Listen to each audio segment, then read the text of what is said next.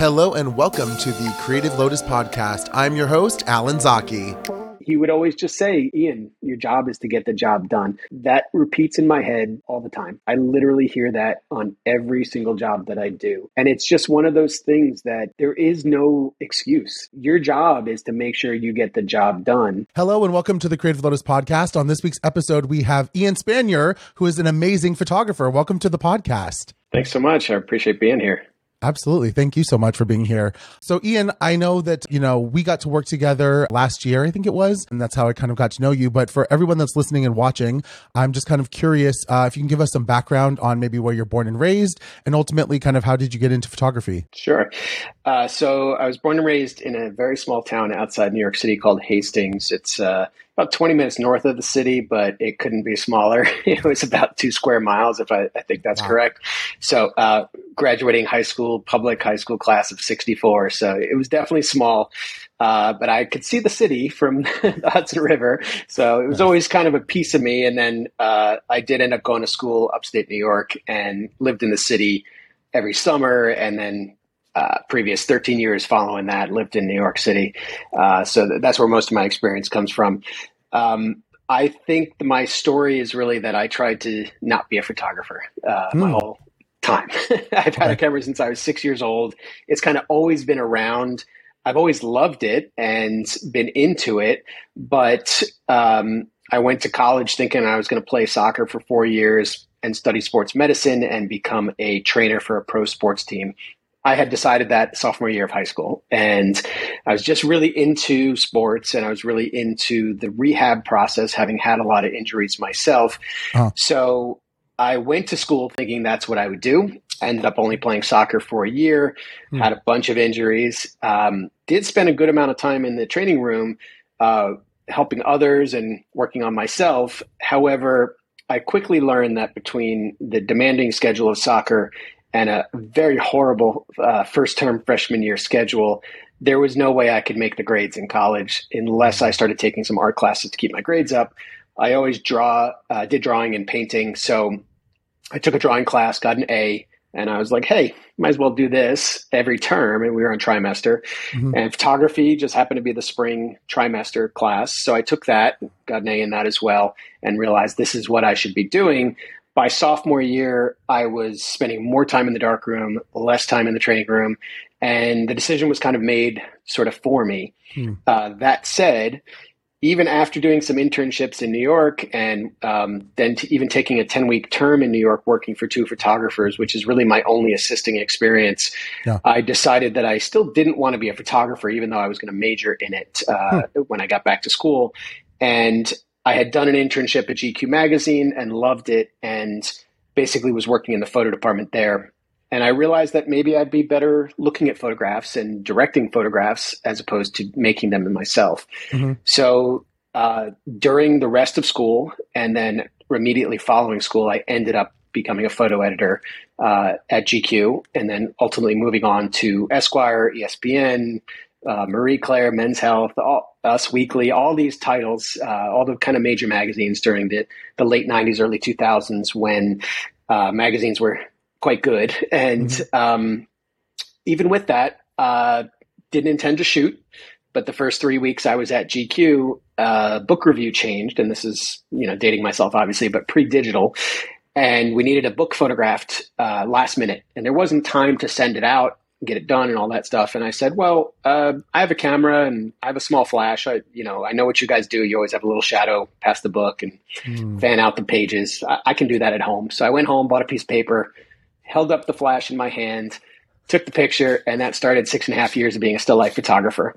Wow. So that experience really just led to me realizing that I could utilize my photography experience in a unique position, because at the time there was only 3 photo editors who actually made pictures as well, which was quite a shock to my system, because my understanding was photo editors took pictures too. I had always studied Life magazine and magazines like that. When I learned that that wasn't the case, I was like, wait a second, I can use this to my advantage. And I started in interviews saying, you can hire me as a photographer and a photo editor, and I can save you guys money, and here's how. And basically, the nice thing that really came from that was me learning not just the business side of the photography industry, but also being a photographer.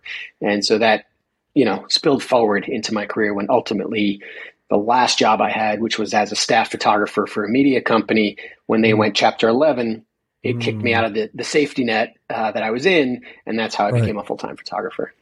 Wow.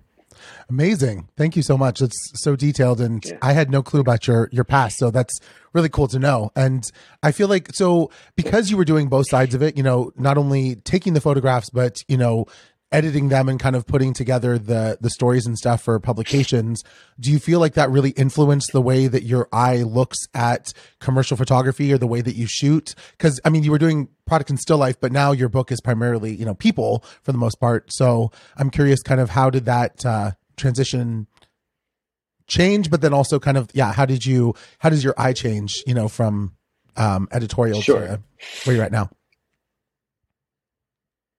Sure. So along that path, I would say that what sort of happened was that, I never had a passion for still life. I just understood how to light. And that was kind of really where it came from. And, as people were paying me, I was like, I'll make this money on the side. It's kind of nice. And the influence of magazines was always there and is always there. I would say that. I still think very editorially. I always think, what's the story? What's the job? Those are all big parts of it, which I know we're going to touch on that a little bit later as well. But really what I would say sort of happened was that as I got better and better as a photographer, I started branching out. So still life turned into travel turned into portraits. People would ask me to shoot fashion from time to time. So it's sort of like I dipped a toe in all these different pools. All along the way, people were like, no, you have to concentrate on one thing. We got to put you in a box and decide this is what you're going to do. And I fought that my entire career. And I recently was asked this question, and I would tell the same story, which is basically that despite fighting that my whole career, this is sort of in the last few years, it's finally all come to fruition where all these experiences now gives my clients a sense of security. You and I worked on a job like this where I shot the still life and the celebrity portrait. And the reason that I'm comfortable with that and I can make my clients comfortable with that is that I have all these experiences in these, various pools that I dip my toe in. Ultimately, I always believed, and this comes from the photography that I always admired and still do and still look back at more than anything else, which is the original masters of photography. If you look at Irving Penn, for example, he shoots everything. Yeah. And there's a reason for it because he's good at everything. And sure, there's things that I'm stronger at and there's things that I find, I'm more drawn to. But at the end of the day, to me, it all comes down to lighting. And if you understand lighting, you can pretty much shoot anything. Yeah. If you have a modicum of passion for it that you can, pull out. So there's nothing wrong with concentrating on one area. I just happen to be somebody that wants to concentrate on photography, not just one area. Yeah. So back to sort of your question on that, the influence of the magazine industry certainly is in me. More than anything, it helped me run a business and it made me understand what my clients are up against when it comes to these jobs, the challenges that we face for budget reasons, deadlines, all those things. I'm very understanding of where these people are coming from because I lived that life. And so as a photographer, I think it made me better. It made me more marketable in certain ways because my clients know they can send me off to Timbuktu without an editor and I can get the story. And that's my job. Yeah, absolutely. Yeah. And I think I love what you just said about having the idea of always having a story that you're telling with your imagery, I think is really kind of necessary to make great images because, nowadays with, like you said, not to date yourself, but, talking about film, and it really was the only medium to shoot at the time. But now kind of being able to shoot, thousands of images if you want, in a single job, kind of takes away the creative eye. It's not just snap, snap, snap, snap, and boom, I got one in the thousands, but rather, you really know what you're doing in creating that story. So I always like to ask each creative that I have on here, kind of what struggles have you had to go through? I mean, you kind of shared already, going from sports and then finding kind of the arts and going into that. But for your career, kind of what personal struggles have you had to go through that you felt maybe kind of propelled you actually in the success of your photography career this far? Well, the one I sort of brought up already, which is essentially that especially in New York, I found it. And this obviously I lived there at the time, but the idea that you have to be in a box, I think that has been my biggest challenge. And trying to get new clients and potential clients to understand when they were looking at my work that just because I can shoot fitness, I can also shoot a celebrity portrait. And it comes down to lighting. But getting people to connect those dots for whatever reason was always very difficult up until the last few years, I would say. And then in the last several years, I would say what sort of clicked, I think, is that the message that I was putting out there, I sort of focused my website a bit more. I started moving away some of the things that might distract from what I deemed as, the area that I should be working in right now. And I do pay very much attention to the market. When the travel industry dried up, I sort of moved away from it, focused more on portraits, worked my portrait game, that kind of thing. But more than anything, I would say that at this point, it's that there's a cohesive message that comes, I would argue, through my work, which is essentially that if you look from one spectrum to the other of the subject matter, the tie-in is lighting. And as lighting is, and somebody once said this to me, which was great, which was really the thing that made it click in my head that I'm doing the right thing, which is essentially that, even though you shoot soft style or dark and moody, you can tell it's the same guy. It's the same message being sent and the same vision is being put forth. And it's a guy who understands lighting. So I took that ball and I ran with it because basically to me, that's like, okay, so that's going to be my story. So when somebody asks me, what do you do? And I say, well, I light people and I make portraits and this is how I do it. I've also sort of taken on the idea that I don't care if it's a cup of coffee or a celebrity or a fitness athlete or a business person in front of me, it's still the subject and it's about lighting the subject and telling the story of the day. What's the product that I'm getting across here? What story do I need to help elude from this image that the viewer who's not being told what it is going to feel something, hopefully what the client needs. And that's really the goal at this point, going from that sort of magazine to more commercial work, which is really where I'm in now, marketing, advertising type stuff, where you're really selling a product.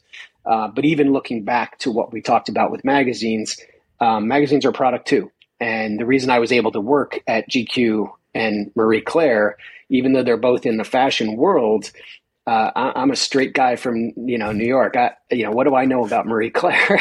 Not very much, so, but the reason I think I succeeded I worked there for 3 years. The reason I succeeded as a photo director there was really the fact that I understood the product. I could look at the magazine and understand the product. So transferring that same mentality into being the photographer who's actually pushing the button, I actually find it easier because now I'm not having to convey it to a third party. I'm just conveying it to myself. So when, a client calls me and says, this is the product, I think we did Black Box Wine. So when Black Box Wine calls me, I know that I can relate to the product, whether I drink wine or not, whether I even tasted their wine or not. I know I can relate to it because that's the product. Now I understand that's the product. And then I start, formulating how I'm going to sell that with lighting. Yeah. Absolutely. Lighting is everything. I think that's one of the most crucial things people need to understand in photography is, lighting is everything because it will change an image from, like you said, doing a dramatic portrait to, the cover of a Marie Claire magazine or something like that. So absolutely. The name of this podcast is called The Creative Lotus. And the idea behind it is that the lotus, both blooms and seeds at the same time. So it's very much like this cause and effect concept. So I ask each creative, kind of what do you consider to be your like lotus blossom kind of moment? Like what was the shit or the muck underneath that ultimately led to your kind of career blooming in the way that it has today? Interesting. I think it's the Shawshank Redemption analogy of miles of shit to get to the end. I would sort of look at it that way, honestly. I really feel like the hustle was from day one convincing people that I could do what I do. Mm-hmm. And I faced those challenges even as a photo editor. People were like, you can't be a photo editor who takes pictures. Mm. Nobody does that. And of course, the world changed, and then we got to a place where all photo editors were sort of photographers in one form or fashion, and a lot are today. But like I said, when I was there was 3, and that was it. And that's across the country. And I knew all of us. And I called them for advice, saying, how do you do this? And I think those are the things. I think what sort of happened. Certainly in New York was, and I still sort of feel this about my work today, which is like, you either get me or you don't. It's very 50-50, I think. And it's one of those things where some photo editors looked at it as, wow, he knows what I do. This is fantastic. I can send him off to a job. And he's not going to call me up and say, the electricity went out and what do we do? Or it's snowing and it was supposed to be sunny out. What do we do? Because that does happen as a photo editor. You get that call from photographers, especially less experienced photographers. But on the flip side, there was photo editors who were threatened by the fact that I knew what they do. And they straight up wouldn't hire me because they felt like some job security issue with that I understand what they do. So they're now threatened by the fact that I do that and I push the button. So, and there's nothing I could do about that. That was the early challenge. And then add to that the challenge that I was shooting all these different subject matters and trying to convince people with the portfolio that had everything from A to Z and say, I can do all of this. And people would say, well, that's not a clear message. And agents and reps would say, well, you need to focus your work for us to be able to sell you. Otherwise, we can't, work together kind of a thing. And years and years of just persevering upstream, I think has really just finally paid off to this point where now there's an appreciation for it. And when somebody calls me, again, going back to the job you and I did, where they say, well, listen, here's we're hiring you to shoot the celebrity. But here's the challenge. We also need to do product shots. Can you do that? Yeah. And it's like, yeah, I can, and so now it's sort of working. Yeah. No, that's amazing. I think, the greatest thing that I kind of learned from you and, when we were talking and everything not on set between our long spans of time while they were shooting the commercial side of things, and before you were able to shoot stills, is that you have such a drive and kind of talking about hustle. You're probably one of the only photographers I personally know, that has a lot of really great brands, affiliates, with kind of different brands specifically. And so I find that to be incredible. Kind of where did that concept or idea kind of come from, and how did you kind of go about doing that? Because you have Westcott and you have like Sakonic and these big brands that are well known in the industry, and to be kind of the face of and also educator for some of them is quite incredible. So I'd love to kind of know more about that. Thank you. Yeah, that's sort of. It started years ago in some form, but really the pandemic led to a lot of things because I just can't sit idle. I can't sit still. So not only did I work on a personal project throughout the entire quarantine, which presented its own challenges, but also opened up a lot of doors. And it actually led to me working during the pandemic, which I know is unusual. But really, I started to go after clientele through ambassador programs because I realized that, okay, here I am on Instagram all the time. I should be doing something with this. And so I started reaching out to the brands. And mind you, I only work with brands that I actually utilize. I don't represent anything that I don't use myself. And I've had to turn down some people for their products don't actually help me do my job. But I love the products that do. Westcott, as you mentioned, which absolutely love their products. The Spider holster, even, which is like, just a camera support system with a hand grip and a little belt and harness system that allows you to, be hands-free without putting your camera down on a table and things like that. Those products to me like make my job easier. So I love talking about those things. Even the t-shirts I wear, it comes from a specific company because I realize that I can represent these people with, the audience that I'm trying to build on Instagram and other, social media, but also that these are real things that I use. So it's not really hawking products. It's more so representing products that I actually use. And then in the education aspect, speaking engagements and something I never planned to do. I actually hate being on camera and would prefer to always be behind it. But somebody asked me to speak, at one event, and it went well. And a bag company came up to me right afterwards and said, "Would you use our bags?" And I was like, "Okay, this kind of works." And I realized the value of it, and I love sharing the stories about my journey as a photographer. So if that helps young photographers and, if you've ever heard me speak, I preach about the importance of using a light meter so much that, it is something that I would love for young photographers to understand the true way to do lighting and the true way to understand lighting so that we're all better. Because if we're all better, it just only pushes the community up and makes us shine. If I'm sure you remember the sort of influencer movement that happened, a lot of us sort of, quote unquote, pure photographers were looking at this and gagging because we were starting to say, well, if this lasts, this pushes people who actually know what they're doing out of the industry. And that's a bad thing. And so for me to share my knowledge with people, I'm all for it. I'm an open book, as I always say to these educational classes. Yeah. Well, I will say you are very good on camera. I've watched the behind the scenes as well as kind of your educational videos on YouTube. So no shame there by any means. No, I think that's really great. I think, talking about the fact that, this wave of influencer kind of culture, but also, industry kind of shift, if you will, has been kind of a lightning change. And you actually are really great at adapting to it, I think, because to your point that you just made, a lot of photographers aren't, and haven't really been able to make that switch, making reels and doing, content that is video based, but also photo based and, showing more behind the scenes and kind of representing yourself in that way. And I think you talked to a really good point rather, that is, each of us, even though we're a photographer, we're also a brand, who you are and what you represent. And like you said, the stuff that you use, and work with, is a representation of yourself, which, like you said, you're not hawking, a bunch of stuff, but rather you're just, sharing what you like and what you use. And therefore, you recommend it to people, if you will. So it's amazing. My next question is kind of, and we didn't really talk about this already, which is, when did you come out to LA? Cause that's obviously how we met, but coming from New York originally, like when was the great haul across the States to the West Coast? Sure. Well, I've done it twice now. Oh, wow. First time was,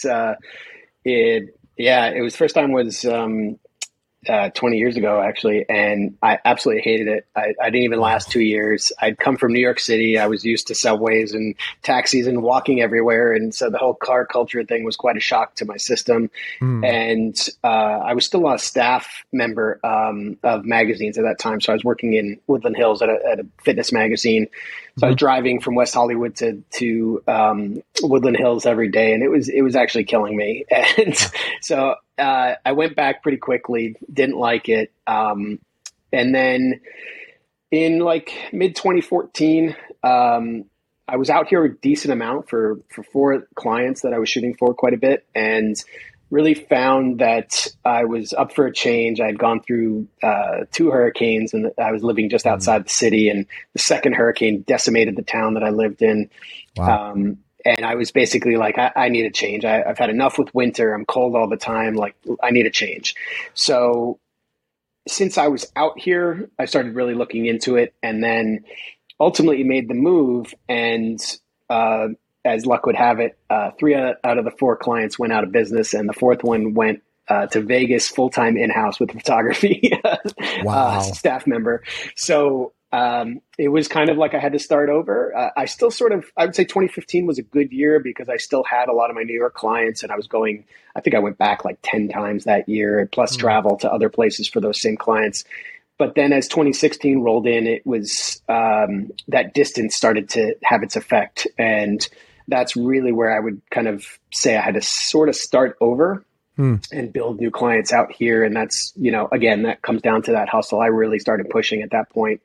And I'm thankful that the pandemic waited a few years, because if it had happened at that time, that might have pushed me out. But it was definitely a struggle for a couple of years there. And I still was holding on to a couple of clients in New York, which I think kept me afloating.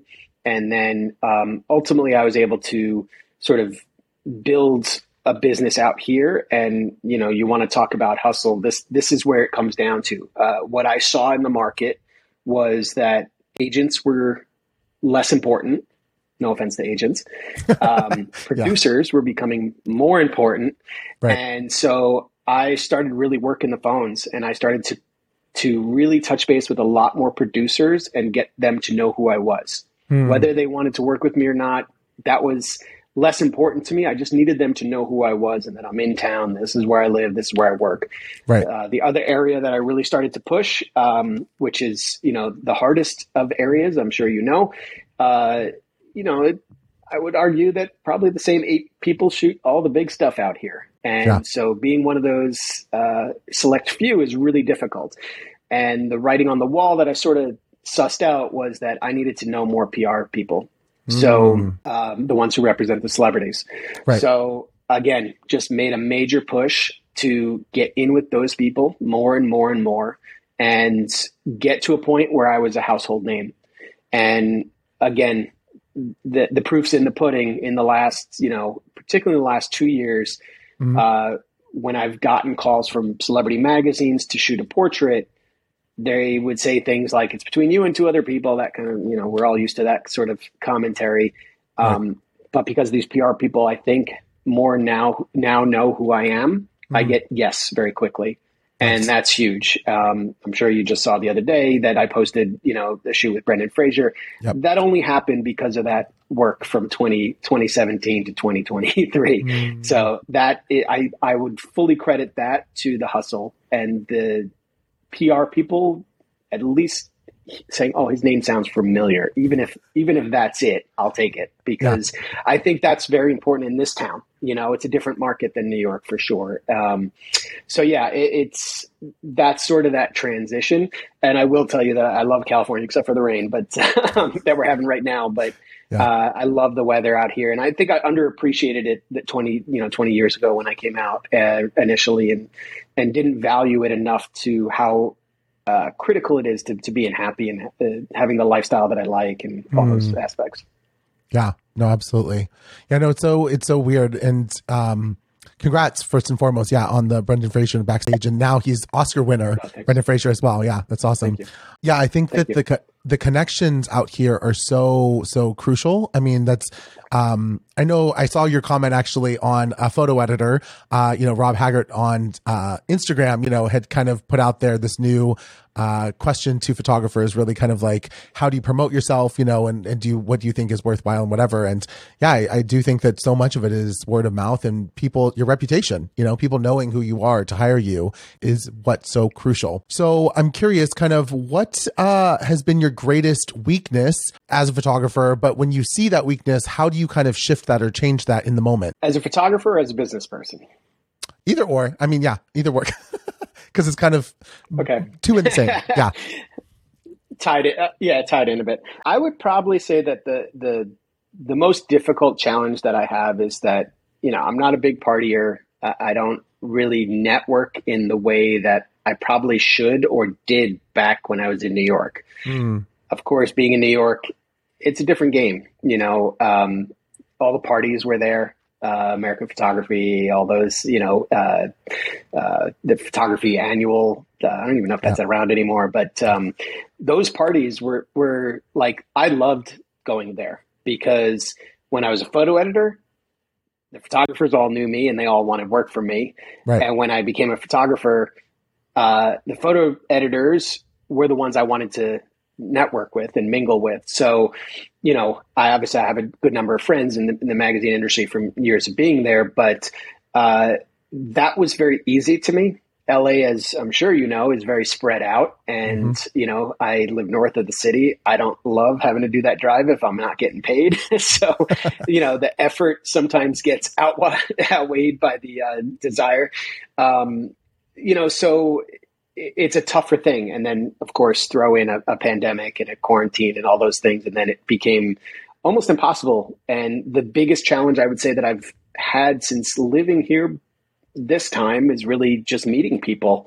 And I found that, over the years, those networking events turned into photography bitch sessions, which I have zero interest in that. I don't want to sit there and wallow in that shit that I've been in for years. So it's, I'd rather be in a positive space. And so that I think is the harder thing. And if you want to put a finger on the thing that challenges me the most, it's that I'm never satisfied. So I am not satisfied with where I'm at right now. And as good as it's been the last few years in particular, I know I'm capable of more. And it frustrates the hell out of me that I'm not there yet. And so, you could put the positive spin on it and say that there's always more to be striving for.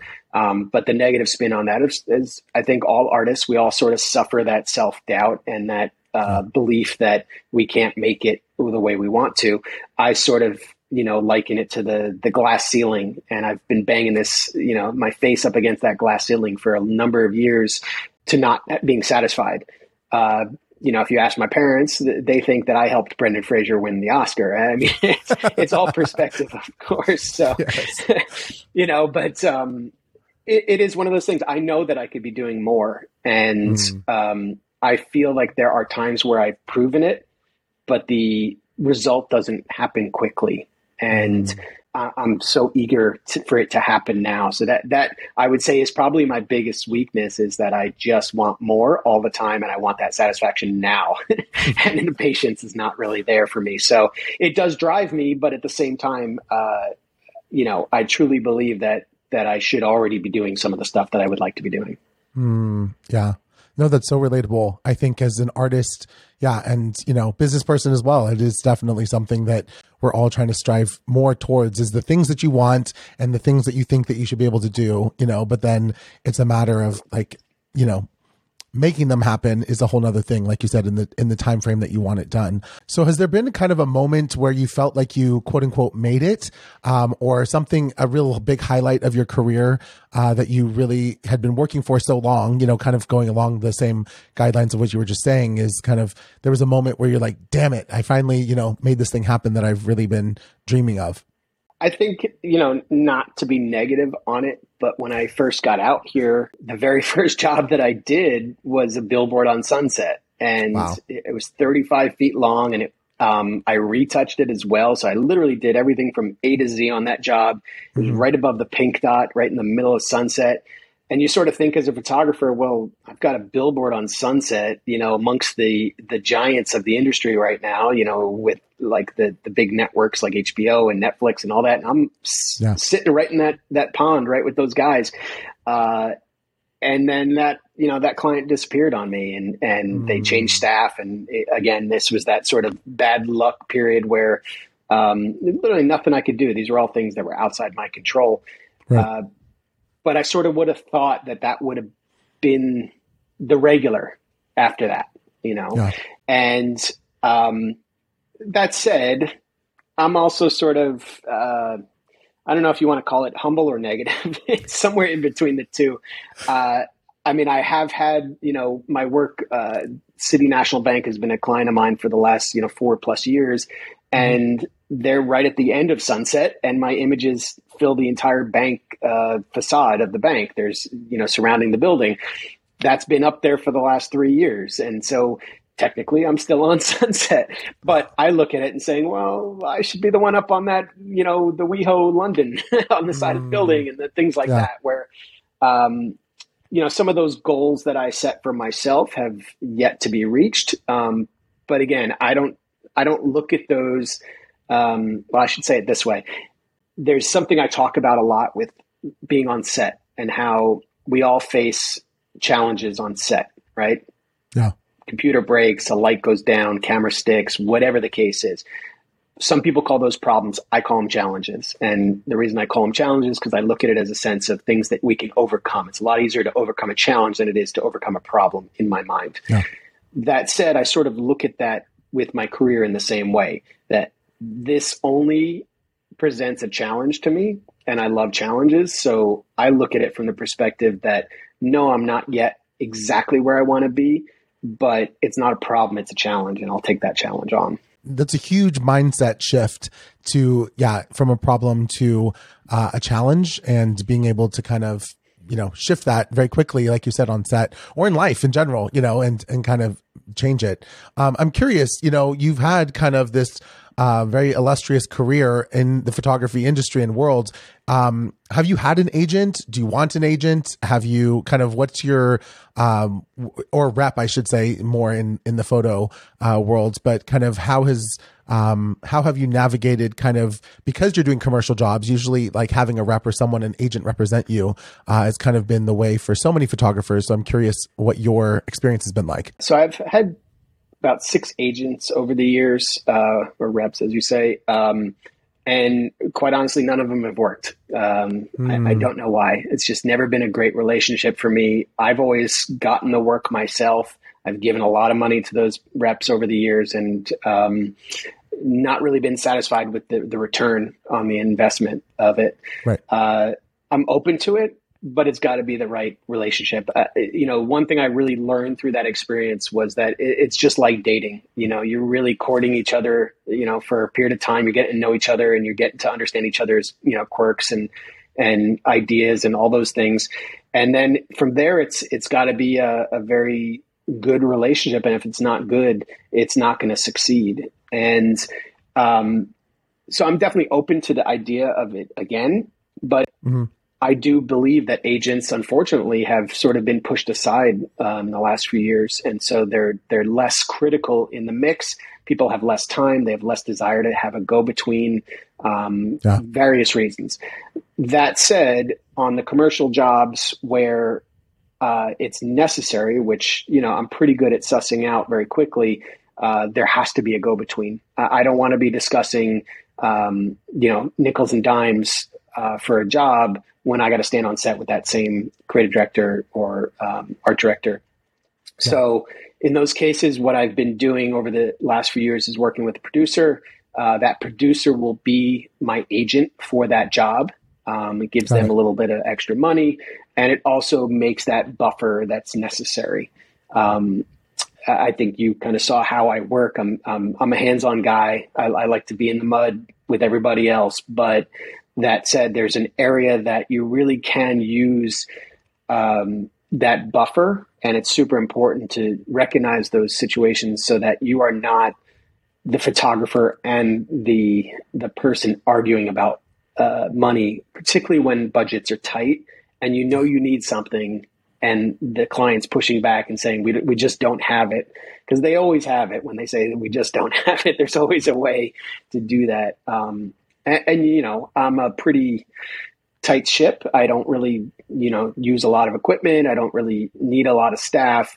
I'm very basic in that way. But at the same time, the importance of that producer or agent in some cases, I think, is critical to the success of a job. No, it is. There is definitely a shift in the industry right now. I think you make a very valid point that so many photographers are being found online or through their websites, but social media as well. And the ability to get a job, as a photographer is not necessarily have to go, and deal with it. But having a third party, if you will, involved in those projects, I think is crucial, because we're talking big budgets, not, here's a few $100 or $1,000 even, it's like tens of thousands, if not more. So, for, magazine assignments, so not necessary, but, there was a time and period where it did and was necessary. I mean, when, in the early 2000s, when photographers were so busy, that agent was really booking the job because the photographer was off doing so much other stuff that Yeah. they could focus on their photography, and the agent was really there to help produce the shoot and have the photographer show up. And, you might, when I was doing the photo directing, it might be 10 conversations with an agent and one conversation with the photographer, and that was it. Yeah. I don't think that's the case now. I mean, I do jobs for magazines now. There's nobody else there but me. That's kind of the norm on a lot of these jobs. Yeah. Definitely a big change. Lots of things, lots of things have shifted in the last 10 plus years. I'm curious, kind of what brings you the most happiness now versus maybe when you first got into the industry and were working as a photo editor and a photo director in the industry. I mean, that's a huge kind of shift and lots of things have changed, but curious. I think the shift was really within me. I think the photo editing, like I said, in college, I sort of made that decision that I lived in a house with like 30 guys. I was like, I don't need to do that in Brooklyn. I want to live, nicer in New York. And I saw the other side and I knew what I wanted at that time. So that was sort of helped push that decision, in that case. And I loved editing for a period of time. I loved the stature of being with magazines and, dropping the business card to get into the clubs and all that stuff back in the day. That was all very nice and good. There was a certain respect to photo editors then. I don't know if that respect is still there. I think creative directors sort of took over as the deciders. Again, I studied the old school, the photo editors who really impacted the look of a magazine because they had a say and they had a direct connection with the photographers in order to create these iconic magazines, in the 90s and 2000s. I think that shifted and creative directors sort of took over that role. They didn't just design the magazines. They started dictating the art space as well. I think the joy at this point really it comes from working for myself. I think as I got further along in my career as a photo editor, I hated working for other people. I just really found the frustrations of the red tape and the office politics and all those aspects. I hated being at the desk when there was nothing to do. And, I knew I could be doing better things than sitting at the desk. I sort of used to tell people, particularly towards the end of my 13 years as a photo editor, I work from 10 to 6. If I need to stay here late, I'll stay here late. The only once in a blue moon, if there's a job in LA and I'm in New York and I got to talk to the person after 6 o'clock, otherwise the job's getting done and you don't have to worry about it. I don't need to sit here all day and do this thing. And it was more for my own mental, clarity, because it was really just one of those things where it's an incredible amount of wasted time. Having meetings about having a meeting and things like that drove me nuts, and as a photographer, you set your own schedule, obviously, and, you work the way you want to work. You do the things in your life that make you happy as well as the career. I do spend a lot of time. It is a 24/7 job in my mind at all times. There are no days off. I mean, I work weekends, I work nights, I work early mornings. All those things are there. But I also know that, if I really need a day off, then you take the day off, you go snowboarding, you go play golf, you do what you got to do. And that's the beauty of the freelance, situation, which you're all too familiar, I'm sure. Absolutely. Yeah, no, totally. What do you do you kind of mentioned two things there, but because you are freelance, kind of what do you do for fun? Like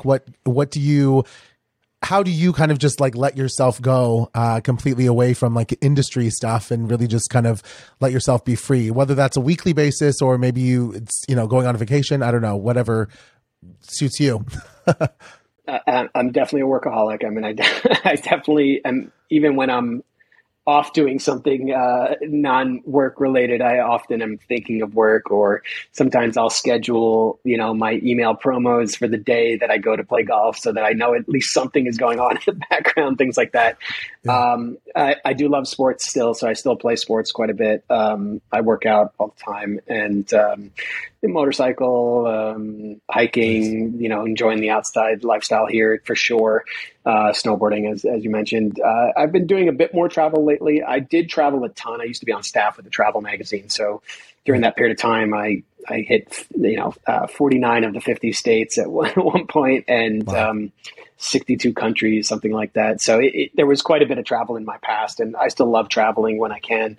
But I think, at this point, the job is always in my mind. And so I love it. So it doesn't bother me that that's part of it. It's not like back in the day when you just can't stand your boss anymore. I'm my own boss. So, I really enjoy shooting. And so I do a lot of personal work. I always believe that it's super important to have a personal project going, even if just, here and there, not necessarily a cohesive package, but just doing personal shoots. I think it's super important. It gives you an opportunity to test out things that you'd like to apply to a job. And then usually I have like a personal project that I'm working on, something bigger. And, I finished one just this past, winter, basically. That took 3 years. So it's, those are the things that I do. And it's, that's fun to me. As weird as it sounds that it's work, but it's fun because it's not dictated by somebody else. So it's still on my time. Yeah. Absolutely. No, I mean, you just tapped into, while talking about all the things that you like to do for fun, you also tapped into kind of a few questions that I had. I was checking out your personal work, and I think it is 100% agree with you. I think it is so crucial to have kind of your creative mind kind of constantly creating new and, innovative things that you want to do that you're not necessarily assigned to do. But I'm curious, kind of, you do ride motorcycles. So this moto project I thought was really cool because it's so simple, but really kind of detail oriented. And then I know you have this pen inspired portfolio on your site, which I will definitely link all of your information to. But I'm kind of curious, how do you, come up with these ideas? Because like you said, you are kind of a photographer who does so many different genres, if you will, of photography. But how do you kind of keep track of it all and, and work on these projects? Like you said, the one that you just finished, took 3 years to do, but you're now just kind of coming to completion. So it seems like you have a lot going on. Well, yes and no. I mean, it's one of those things where if you have a passion for it, it's not work, and it's, in the case of the personal work, I feel like those are the testing grounds that, like I mentioned, that are so critical to having, again, those solutions when you're on set and something may not be exactly right for the client. Now I have another way I can present that it's possible to solve the issue of the day. The motorcycle project, which, I did call Moto, I actually did not ride motorcycle when I started it. I always wanted to, and I talked about it a ton with a lot of my subjects, but I ultimately took the class last year. So I've only been riding for a year, but I absolutely love it. But that was started 2 days before the pandemic, and I really was trying to push myself to do something slightly different than what I normally do, shooting at a bigger depth of field, using a little bit more equipment than I normally would use. And then adding to that, all of that was shot except for one day in my living room and turning my living room into a white studio. And the idea was, I'm going to show that I can do this on location, because I was doing it in part for other people, with the challenges of, different ceiling heights and all the other things, not enough space to really move back, the way I should, technically speaking. And I just really liked the different look enough that I said, okay, this is something I want to continue. And then the quarantine hit. And so it took 5 weeks until I could open up again. But ultimately, which, we sort of touched on earlier, the reason I was able to keep working during the pandemic was that I showed a client what I was doing, and with Cam Ranger, which is a product that I use that allows you to shoot raw file plus a JPEG, and that JPEG goes to either a tablet or computer or an iPhone for your client to see. There's a way to dual band it where I could be on this podcast with you and share my screen, and you could actually see in real time all the images coming out of my camera and reacting to them, talking to me, talking to the model. So I ended up showing somebody that's what I was doing, one of my subjects, and she was talking to her agent about it. And she's a model and a motorcycle rider. And her agent pitched me to a client of hers that needed some clothing shot for a new catalog out of Phoenix. But obviously we couldn't travel. We couldn't do anything. The model thing was going to be an issue. Right. I said, well, I have a solution for that right here. I can shoot the models here. I actually took a COVID compliance course so that I would understand what the COVID thing would be. I didn't plan to be an officer, but I got the certification, so I'd understand it. Right. And I scheduled the models in increments where there would be a half-hour break that I could wipe down all the surfaces and everything. And my client sat in her living room in Phoenix and watched the shoot live at the same time, seeing the images pop up so she could give reactions, make suggestions to the models on what she wanted. So I was able to keep working. And then once that happened once, I was like, all right, now we can do this. And I started using that for some of my celebrity clients, and, really not stopping. Yes, it was a lot slower out here. Hollywood was shut down. So it really kind of put a big crink in the business that year, but things picked up right afterwards, and people knew that I had something going on that would allow me to shoot remotely and do some things that were a little bit unique, and clients wouldn't have to leave their desk, things like that. So that really paid off. And so the motorcycle thing really was that challenge. And then the final shoot, which I mentioned wasn't here. I shot that on location just because, the sort of culmination of the project in my mind was to shoot a motorcycle club. And it took me 6 months to find one that was willing to allow me to photograph them. And I found this great group of guys down in Venice, and we shot in the back of one of their businesses. So it was outside, just really more for the sheer amount of people that were there and getting them all to show up to one place in one morning in Culver City. Nice. That's so cool. No, thank you for going into detail about your projects. And I think that, like you said at the beginning of this, it's like if you really have a passion for it, it's not work. You're just creating because you absolutely love what you're doing. So I think that's definitely necessary. Yeah. I'm curious, kind of because you're freelance and you're working on all these projects and everything. What is kind of a typical day in the life like for Ian? Well, if I'm not shooting on set, typical day is I get up, breakfast, workout. It's pretty much almost every day. I work out probably 6 or 7 days a week. And that takes different forms. I'm either, doing weights or whatever, or, some days I hike and things like that, depending on the weather. That's pretty typical. And then, usually I try not to work during that period of time, but it's tough not to sometimes, especially if you have East Coast clients. So, I'll try to get, as few interruptions during that, the 1 minute breaks I'll take between sets or something. But I try to focus, so that I'm not breaking up the workout. And then often during that time, that's a lot of the brainstorming. You kind of zone out a little bit when you work out. So I use that time quite often to think of what am I going to do next, that kind of stuff. And then, it's really just a matter of what's going on. I do retouch, as I mentioned. So quite often I have retouching projects that are ongoing, whether it's for myself, my portfolio, or for clients. And the other thing I should have brought up first was the very first thing I do almost every day is to post on social media. It's just become so important, and it's just, I had to make it part of the routine. So every day, very first thing I do is come up with the next post. I'll sometimes plan stuff out for months. Sort of went on this campaign over the last, 2 years. I kind of spilled out everything I was going to do for a year. And then I sort of build off that at this point. But I try to be, hitting some of the trends with the reels and that kind of stuff. Admittedly, I'm okay at it. I'm not great at it. It's, I'm sort of above that, millennial. I'm a little bit older than that. So, for me, even though I act like I'm still a millennial, age-wise, but it is one of those things where I figured out something that sort of works for me. And again, going back to that, the brand is so important at this point that, building off of that is something I have to do every day. I don't post on the weekends typically unless I'm working, just to post that I'm working, but that's it. I don't use social media for personal stuff. I don't post my turkey sandwich or whatever, food I'm eating and things like that. Yeah. It's always work. And that's, again, that's the brand. The brand is just to show what I'm up to.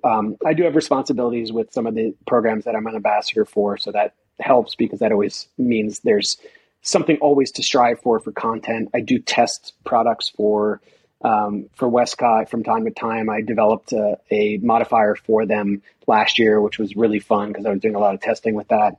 Nice. And I test out some of the new products that are coming from Think Tank from time to time. So that usually equates to me, using the equipment, but also shooting some images of it as well. So it's sort of self-imposed assignments, if you want to put it that way. So Right. I might take one of their bags and go, off for a hike and then go shoot some stuff on that hike for content for them. And so, I try to fill every day with something that will push the brand.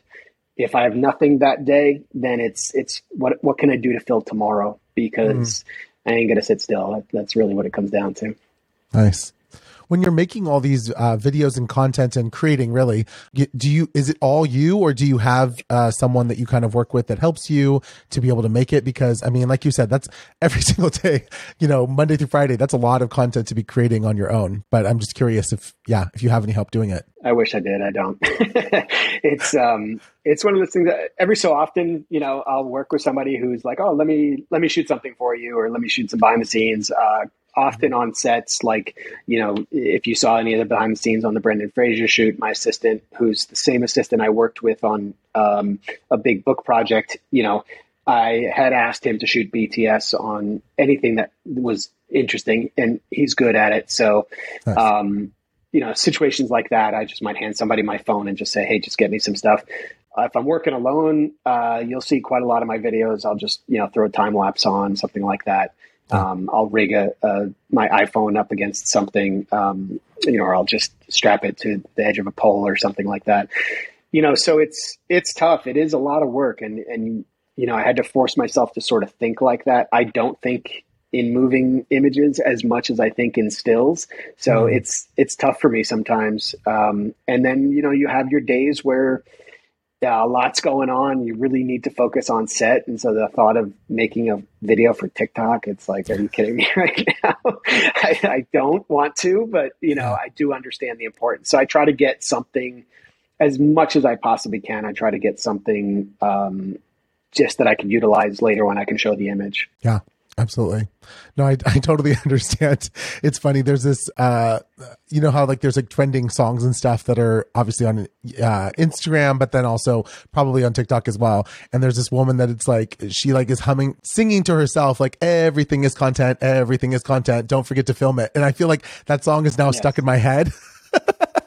As a photographer. And if you asked me 10 years ago, there's no way in hell it'd be like, oh, I got a behind the scenes photo of us all. That's great. Or group photo. But now it's like everything is content. You really do have to like keep track of it all. It's nuts.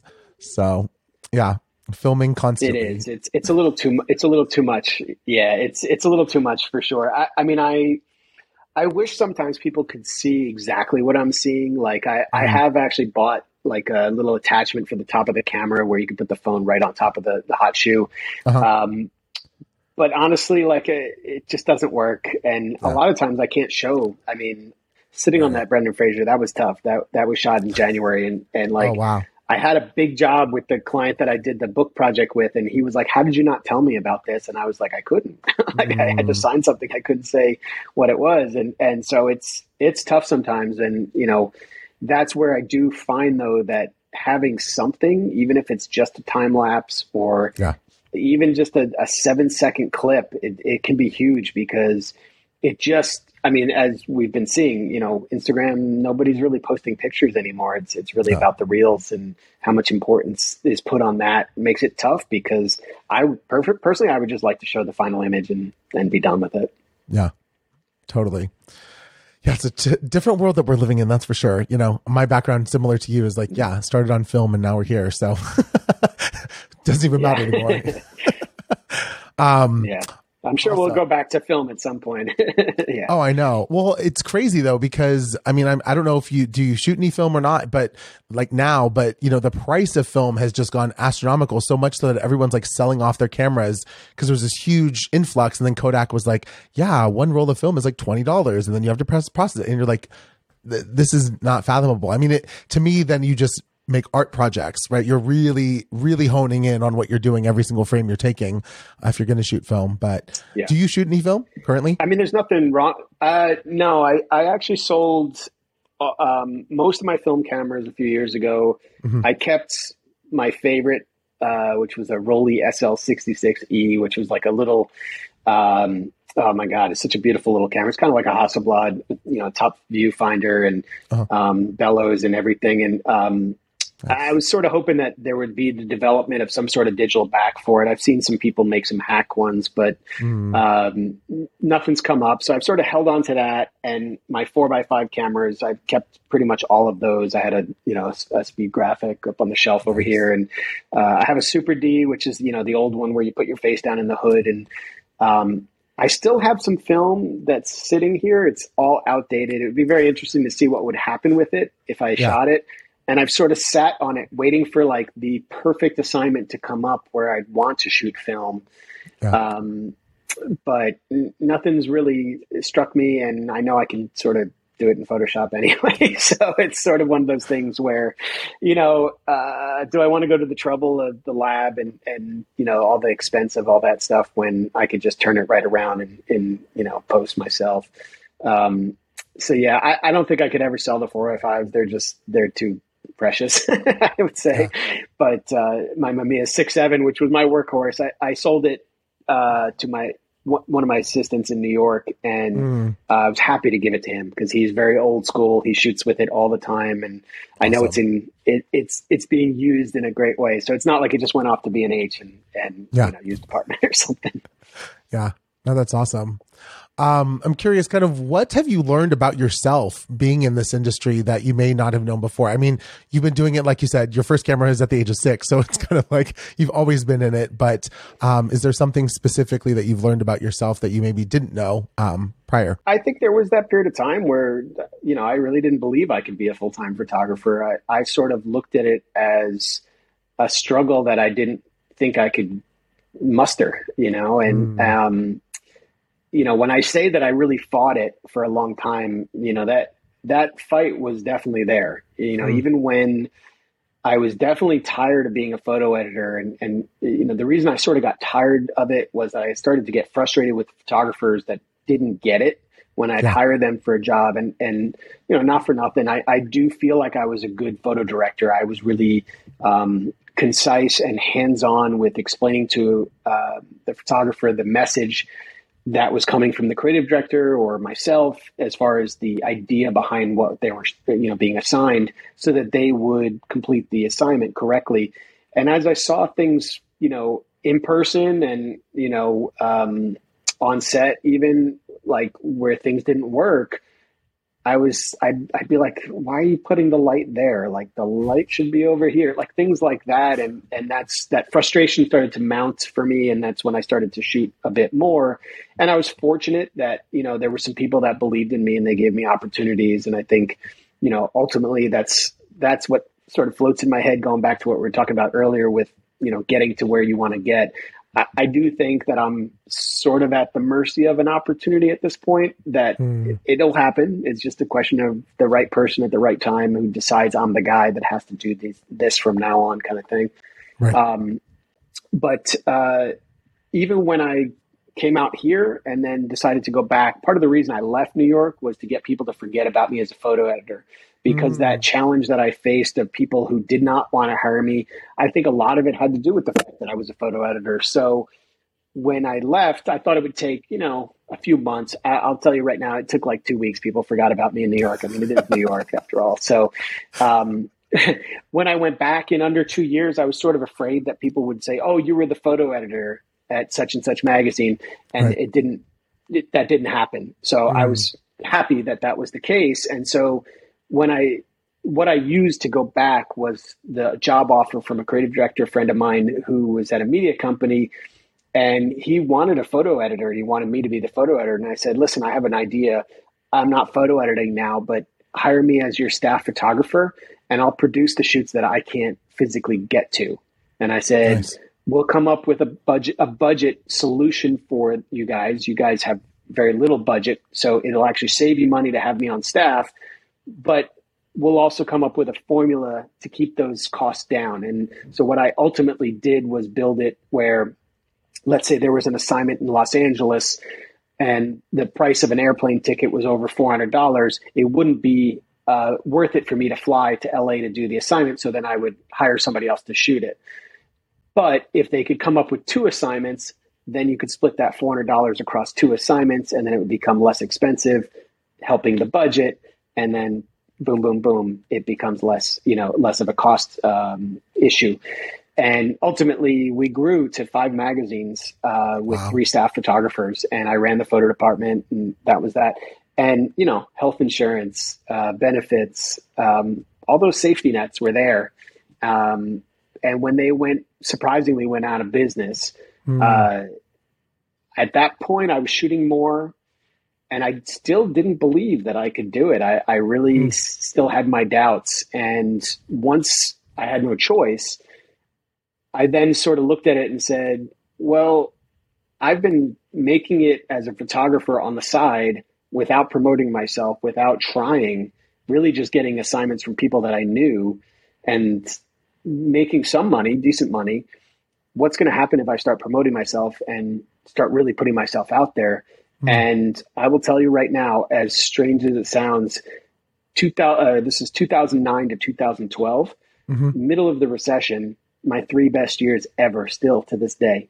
Wow. And I think that all comes down to the fact that all of a sudden the door was open and I could run with it. And, again, the hustle was there. I definitely hustled like crazy back then because it was literally do or die, at that point. Yeah.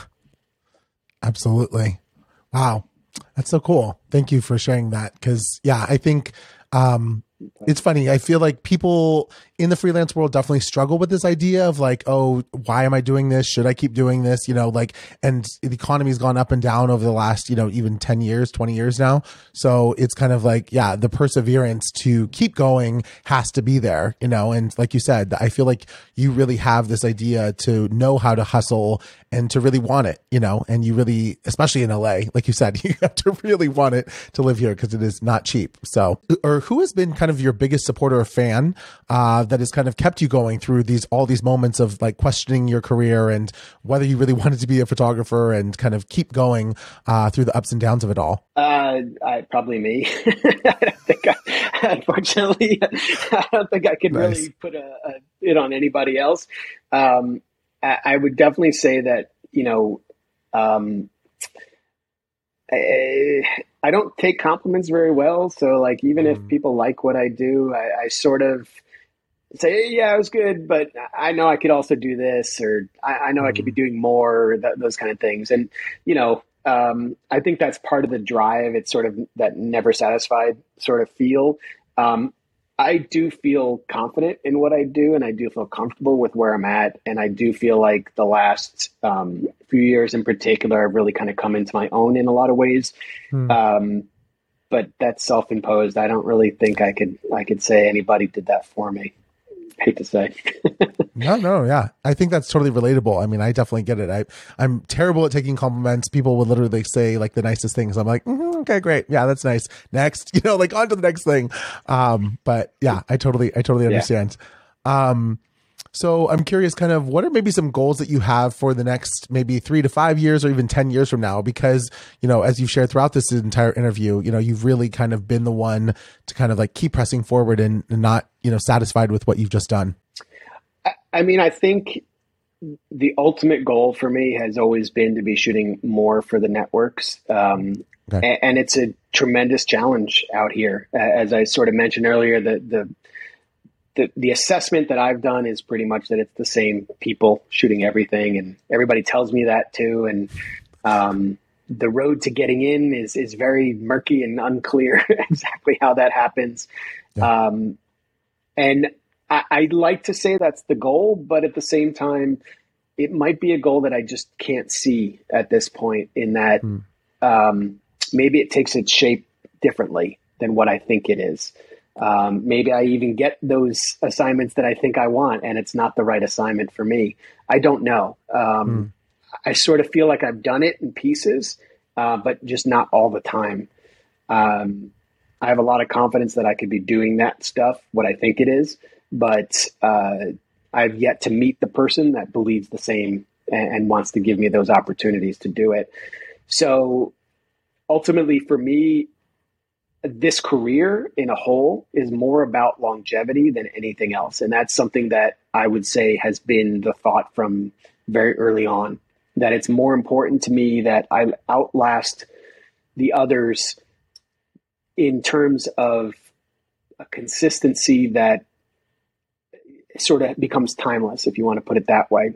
Mm-hmm. I'm not big on the flash in the pan lighting styles or color styles or I'm sure you remember that, the blue and red gel thing that happened for, a minute there. Everybody was doing it all of a sudden, and you had to have it in your portfolios. And even today I've had, portfolio meetings where particularly agents will say, oh, well, this kind of look is happening right now. I think you should put that in your book. And the minute they say that, I'm like, you'll never be my agent, because the fact of the matter is that you look at a Richard Avedon, and the reason those images still work is because it's got a quality and a timelessness to it. You could still look at it, take it apart as a photographer and say, oh, well, this was done wrong, or this could be done better, or maybe the light wasn't right on this one. Mm-hmm. But it doesn't matter because it's still timeless, and I'll take that any day over a hot, trendy look for the minute, because that stuff's never is going to last. So I've thought about the goal thing for quite a while, because it frustrates me that I haven't necessarily done all those assignments that I want to be doing regularly. Mm-hmm. And sort of taking a different look at it now, more from the idea that, if I'm still working 5-10 years from now, then there's some check mark of success in that might supersede the idea of necessarily doing those jobs A, B, and C that you think you should be doing. Because the fact is that, I do know my worth. There's jobs that I won't take because the budget's too low, things like that.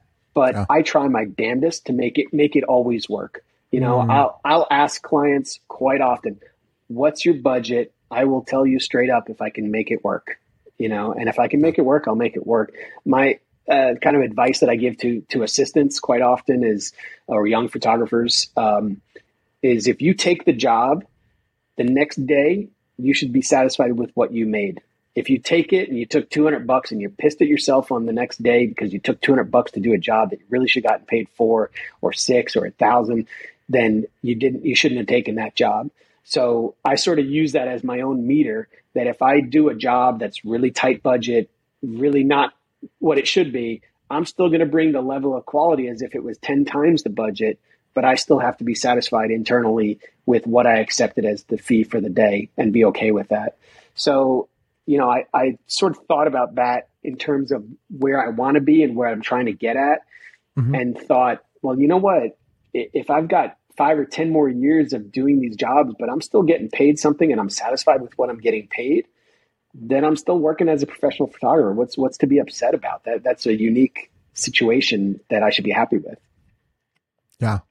No, you not only did you answer my first question, but you answered my next question, which was, what advice would you give to a young photographer or assistant? And no, I think that's 100% true. It's like, how do you feel after you're doing this job? Because money comes and goes, right? But do you feel like you created value and it was worthwhile for you to do the job? Or do you feel like, wow, I really shouldn't have done that because I got taken advantage of, or it was really not worth my while? So absolutely. It's that constant battle. Yeah. And you're going to have those experiences. Yeah, absolutely. Yeah. You're going to have those experiences where you do kick yourself, and there's nothing wrong with that because it's a lesson learned. And now you know not to do it again. I mean, it's the definition of insanity. If you keep doing it, obviously that's definition of insanity moment. But, the other thing I would say is, going to what you asked about the assistants, I tell this to assistants all the time, and I always kind of can see the flicker in the eye when they're not listening to it. But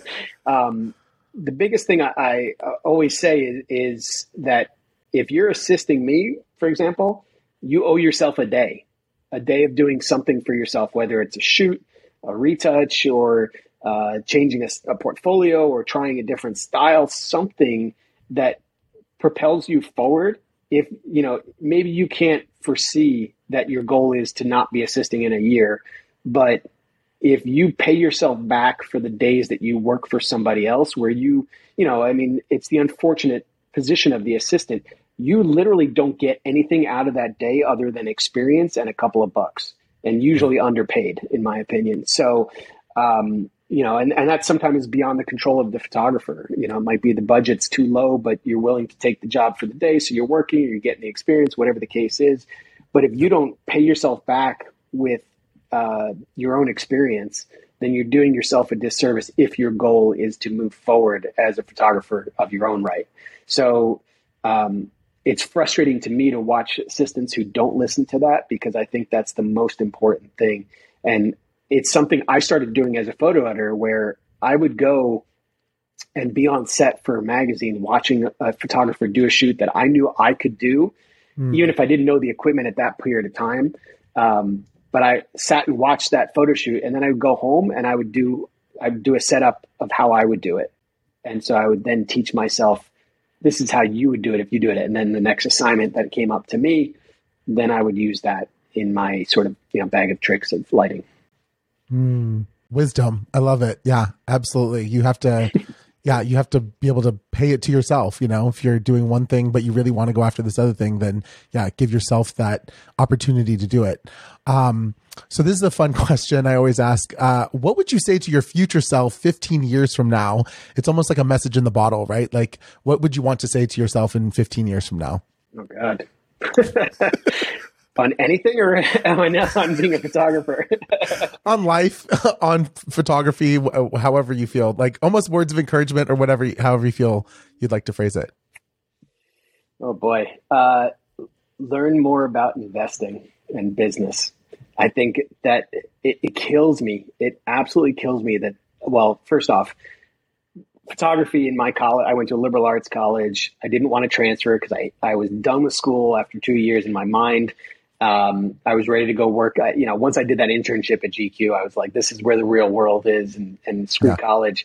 But I felt the need to finish. But we had 35 millimeter cameras, didn't shoot color, didn't have any lights. We had 2 silver reflectors from Home Depot. That's what we had for lights with 60-watt bulbs. That is it. And did not learn color photography, all that stuff. So I had to teach myself all that stuff after college. But literally no business classes. And I have an acquaintance who's the chair of the FIT photo department, and I've gone and spoken for him a few times. And we were talking one day after a lecture that they offer business classes for photographers, the photography students there. And he says, the kids don't care; they're glazed over the whole time. And I'm like, and he's a photographer himself, and he and I were talking about the fact that, my God, if they had that when we were coming up, like, to at least know how to run a business, like, I learned most of it from the magazine stuff, thank God, but I don't know anything. I worked at 3 business magazines that were all, I was photographing some of the richest guys in New York and other places. I didn't learn a goddamn thing about investing. And I kick myself for I literally just fall asleep the minute they start talking about stuff. But I wish I had paid attention to that stuff. And I wish there was opportunity at the time that I could have learned more about that, because maybe it would have made those tough times easier. Maybe it would have made some of the experiences that the mistakes that you make as you're coming up, to avoid those mistakes. Maybe it would put you in a position financially where you have an understanding of what to do with your money when you do have a big job, and how to, pay it, use it to push forward in your career. And I've had to just piece that all together, and still do. It's tough. So yeah, maybe that would probably be the area that lacks the most. You can always learn about a new camera, but business stuff, it's tough. Yeah. Yeah, I know. I think the majority of photographers, you see the artistry of it and you don't necessarily see the business side of it. But at the end of the day, it doesn't matter if you're freelance or if you're incorporated or whatever. It's like, it is business. We're not doing this for, tiddlywinks and fun. It's money in, money out. And yeah, you have to treat it as such, because all your clients are going to do the exact same thing. They're going to treat it like business. So yeah, I can definitely relate to that. Yeah. I'm curious, do you have a motto that you are, or phrase that you kind of live by as your go-to? Yeah, one of the most fortunate things, and I've told this story a few times, so it's out there somewhere, but I was fortunate in my first couple of weeks at GQ to meet Harry Benson, the photographer that came to America with the Beatles, and he's photographed every president from Eisenhower to Trump. I kind of liken him to like the Where's Waldo of history. Like he literally has been through history, all these amazing experiences. So if you don't know his work, please, check it out because it's pretty amazing. And I became friends with Harry very quickly. And assigned him. I actually got to assist him once, which was really cool. So I got to do a road trip with him and do the lighting for him. And he used to take me out to lunch, and he would tell me stories about this or that, and a lot of his experiences. And so many of those stories he told me ended up influencing me as a photographer. From one case where he had like a quick story I'll tell you, which is that he was in the kitchen when Robert Kennedy got shot at the Ambassador Hotel in LA. So wow. The whole crowd started pushing into the kitchen, and Harry's with the crowd, and they're bringing Kennedy back into the kitchen. They lay him down on the floor. Harry jumps up on the table. He's taking pictures, and there's a very famous picture of Ethel Kennedy holding her hand up to the camera. That's Harry's picture. And he was telling me how he was shooting a couple frames and then taking the film out of the camera and shoving it into his socks because he saw the FBI agents around the room and he didn't want them taking his film. Right. And the reason for that was that he was on assignment. Okay. So I'm going to come back to that in a second. Fast forward to 2007. I'm in Detroit photographing this guy who wrote a book about rebuilding Fortune 500 companies from the ground up. So these are Fortune 500, big companies that have failed. And this guy is an expert on taking what they did wrong and then rebuilding them. So I had this idea of photographing him at a junkyard outside of Detroit. And now this is the middle of February. It's freezing cold. His bodyguard was a photography fan. So he voluntarily said, "I'll find you a location." So I flew in, jump off the plane, drive out, meet him at this junkyard. And we're shooting out there. It's like 7 a.m. It's freezing cold. And I just finished taking this image of him with like a bunch of scrapyard material behind him. And I was like, I knew I had the shot. All of a sudden, 4 giant trucks pull up, block our cars in, and these gigantic construction guys start walking over to us. The minute I see them, I was shooting digital. I pulled the card out and I shoved it in my underwear. And sure enough, the biggest of the guys comes up to me, and I'm only 5'5", so I'm not a big guy. And he puts his hand right on the barrel of my lens, and he's just holding it. And they straight up were like, "What are you doing here?" And I was very honest. I said, we're actually done. I was just taking a portrait. This magazine from New York sent me out here to do this. They were like, "There's no way a magazine sent you to Detroit to take a picture. Who does that? What magazine sends photographers to other states?" And I was like, oh boy, this is going to be tough. And the bodyguard decided rather than, be polite and nice, he's going to get into a fight with them. So he was mouthing off to them and on and on and on. The idea for shoving the card into my underwear was straight out of that story from Harry. Okay. Ultimately they let us go. They took our information. I don't know what they're going to do with it, like driver's license numbers and all that stuff. But ultimately we left, and that was that. But the lesson in it was really that Harry kind of repeated this story. If you know Harry, he would tell you the same story a number of times, but I think there was a wisdom behind it, because he would say, your job as the photographer is to get the job done. And Harry has a very distinct voice. If you ever get the chance to watch, there's a movie about him. It's called Just Shoot This, I think, something like that. It used to be on Netflix. I think they moved it over summer. Yeah. So he's got a very high-pitched voice and a Scottish accent. So it's a very unique voice. And I can still hear it in my head. He kind of turned into like a third grandfather to me in a lot of ways. And he would always just say, "Ian, your job is to get the job done." That repeats in my head all the time. I literally hear that on every single job that I do. And it's just one of those things that there is no excuse. When you're on a job, there's no point in calling the editor who's sitting at their desk, whether it's 3,500 miles away or 3 miles away, or if they're there for that sake. Your job is to make sure you get the job done.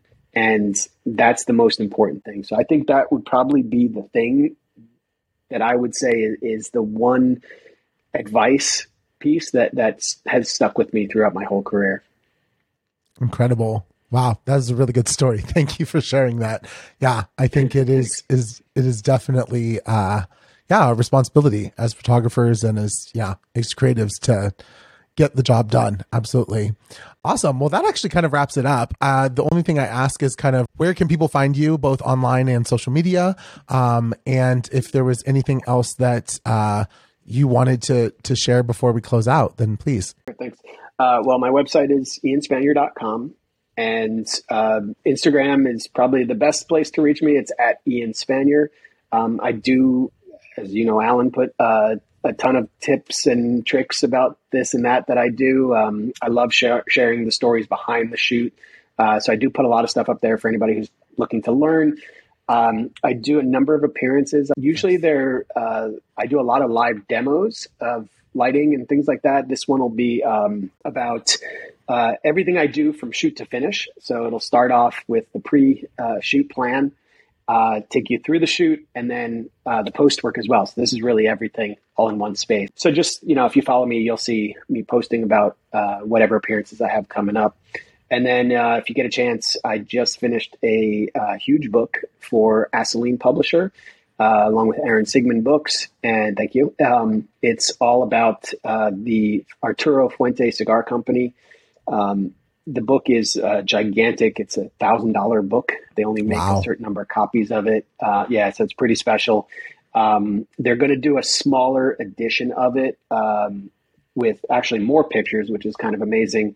That's going to be packaged with a limited edition of cigars as well. So that's forthcoming soon. But the book just came out. So if you look at asaline.com and you look up my name, you'll see the book. It's called Arturo Fuente from 1912. And we shot over 15 months, literally everything from seed to final package, and all the aspects about the family and the business, traveling to the Dominican twice, along with trips to New York and Michigan to complete the rest of it. Everything from still life to portrait and travel is everything I shot. So it was a really fun project. And if we talk about the culmination of things, that's a great example of a situation where somebody used me to every aspect of what I do. And we challenged ourselves with lighting on location and minimal equipment and all sorts of fun things like that. So it was a great experience, and I'm super humbled by the size of the book, and we'll see how successful it is. Amazing. Do you at least get a copy of it? Because that sounds like an amazing piece to have. I did. It was in my contract that I would receive one copy of the big book. I don't know, because I am contracted to get the small book as well.